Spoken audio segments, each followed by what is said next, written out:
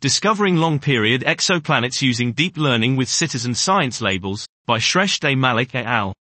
Automated planetary transit detection has become vital to prioritize candidates for expert analysis given the scale of modern telescopic surveys.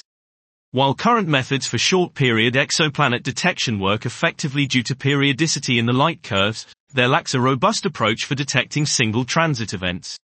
However, volunteer-labeled transits recently collected by the Planet Hunters TESS (PHT) project now provide an unprecedented opportunity to investigate a data-driven approach to long-period exoplanet detection.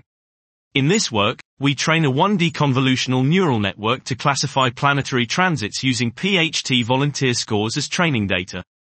We find using volunteer scores significantly improves performance over synthetic data, and enables the recovery of known planets at a precision and rate matching that of the volunteers.